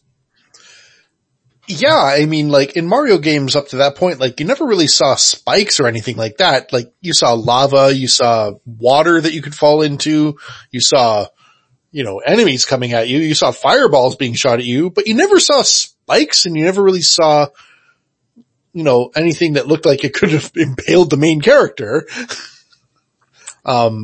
But Sonic the Hedgehog had a lot of this. It did have a lot of this, and a lot of the enemies had spikes to them too. But now we know yes, there are the red spiky shelled characters in Mario games, yes, but it seemed like there was more enemies with more spikes in the Sonic the Hedgehog game. Yeah, though I think part of that too is just the fact that, the whole idea of it being, well, these are actually just forest creatures that were turned into robots by this crazy evil Dr. Robotnik, who is turning all these animals into robots. So like, obviously he's designing them to be kind of more deadly, because I guess I don't exactly remember the setup, but from what I recall, it was trying to be more along the lines of like, building his army of robots or something, because he wanted to take over the world because he was a mad scientist. Yes, and even that premise just is more sinister and a bit darker and a bit more mature than the classic Mario premise of, Bowser's taken over the castle and stolen the princess, yada yada. Yeah. So there was a great sense of speed. Like the first Sonic game, you get the sense of speed, but really it's in Sonic 2 and 3 when you really get the sense of speed just amped up even more. Yeah, exactly. But even the first one was enough to satisfy, and present a whole new gaming experience to people. And I think it was in the first one too, as a player, you'd run into instances where Sonic would kind of be ahead of, the screen, and you'd have to wait for the game and screen and basically the Genesis to catch up to where Sonic was supposed to be. Yep. Yes. Classic. Of course, that's not really going to happen these days because of all the processing and whatnot and processing power, but hey, happened back then, and back in 1991 and through the rest of the early to mid 90s, it blew your damn mind. Yeah, it sure did. Yeah, and that, being, on the Nintendo side of the border, that was always sort of a thing that seemed weird and kind of cool to me about Sonic the Hedgehog in particular, was like, they really did capture that sense of speed a lot better than I ever had in any other game before, because it was like, somehow your character is already off the screen and the screen couldn't keep up. It was like, was this an error? No, it was clearly a conscious effort on their part when they were designing the game to make it feel that way. And it really like made the sense of speed feel that much greater when you're just like, whoa, he's like so fast. He's off the screen. Whoa, the screen is like really rushing to keep up. You never got that with any Mario games. God, no. He could run fast, or run at his fastest if he had the invincibility star, but that was it. Yeah, but like, even at his fastest, I mean, the screen was keeping up fine, because it was just a dude running. It wasn't like some like super enhanced crazy hedgehog that was like, had, some special ability where he would just ramp up and like fly off in some ball somewhere. Like he's got like some turbocharged engine under his belt. Like it's just a dude running. It was a fat Italian plumber running. Yeah, that's all it was. Which when you oversimplify it like that, it sounds maybe a little bit crass, but the camera had no problem keeping up with Mario as he's, side-scrolling himself through these worlds. But Sonic was like blasting through, like it was like there was rockets attached to his feet or something. It's true. And then going off springs or through the loop-de-loops, it's like, whoa, that just further enhanced the sense of speed. Like going through some of those ricochets too. And specifically, yeah, it's like when you're off the screen and it takes a second for the screen itself to catch up to where you are, that makes it feel faster. So yeah, like I gotta really hand it to them for figuring that out.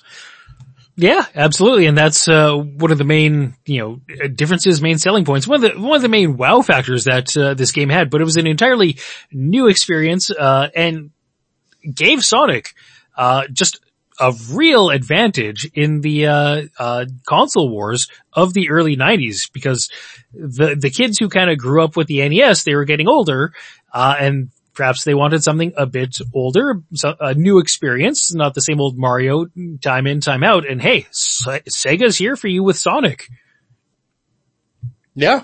And it was clearly a calculation that worked out in their favor, with Sonic going on to become now one of the staple standard characters in the gaming universe, of all gaming franchises, being able to be spun out into many other forms. Look at all the Sonic animated series that we have had. We're now moving on to our second Sonic live action movie, as production is continuing on that, I think, out in Vancouver. So, yeah, Sonic is now just a staple character accepted into the mainstream, all because it started on the Sega Genesis, at least here in North America, 30 years ago. So, hey, Sonic is still moving pretty damn good for a 30-year-old. Yeah. Just wait till Sonic hits 35 though. That's when things really slow down, and then the knees and ankles just hurt all the time. Well, I mean, yeah, you'll be getting a little bit more unexplained back pain, let's just say. Maybe you should consider working a little bit more strength training into your cardio routine that you clearly have been keeping up with for so long, but yeah, you need to work on that bone density, Sonic. It's, to combat some of that other potential problems moving forward. So, yeah. Yeah, precisely. And then once you hit 40, well, you're just not gonna run like you used to. Yeah, it's just a fact of life. No, the metabolism's gone. No matter how much cardio you do, it's, just not gonna be as fast anymore, and just not gonna burn through those chili dogs as fast as you used to either, so. Yeah, exactly. You take a more sensible approach, maybe you are using whole wheat buns, and, maybe not chili, maybe it's, a vegan chili. Well, really, it's not about what you eat. It's about how much you eat. Just install, get a fitness tracking app on your phone or something. Get a little kitchen scale and then just kind of make sure you're not going way over with your portion sizes. That's all it really is, Sonic. There you go. Life advice from people who've been there. So that is life advice from us people who are beyond 30, giving life advice to Sonic, as Sonic the Hedgehog came out 30 years ago. And before that we spoke of Mel Brooks in his ridiculous movie, Silent Movie, which turns 45 years old. It is perhaps one of the lesser heralded classics of Mel Brooks's early filmography. Yeah, I think so. But still worthwhile, worth watching, and worth your time. And we thank you for giving us your time on this expanded edition of the arcade. We thank you so much for joining us in one straight shot, if you perhaps have long distances to drive, or over multiple listens. However you consumed this episode, we thank you for enjoying it and listening to it. And we'll say if we missed anything, if there's anything you thought we should talk about from E3, are you as excited by a new all-digital format for E3, or do you want to go back to the old days of the convention space, the physical space where the companies have booths to show off and there's just more wow and spectacle to it, and also more people? Let us know. You can email us your thoughts on that and anything else, info@thearcadeshow.com, and you can also hit us up through social media. We're on Twitter, or we're on Facebook at The Arcade Show on both those platforms as well. We're on iTunes, and we're on Google Podcasts. So if you haven't subscribed to us already, you should subscribe somewhere else while you're at it too.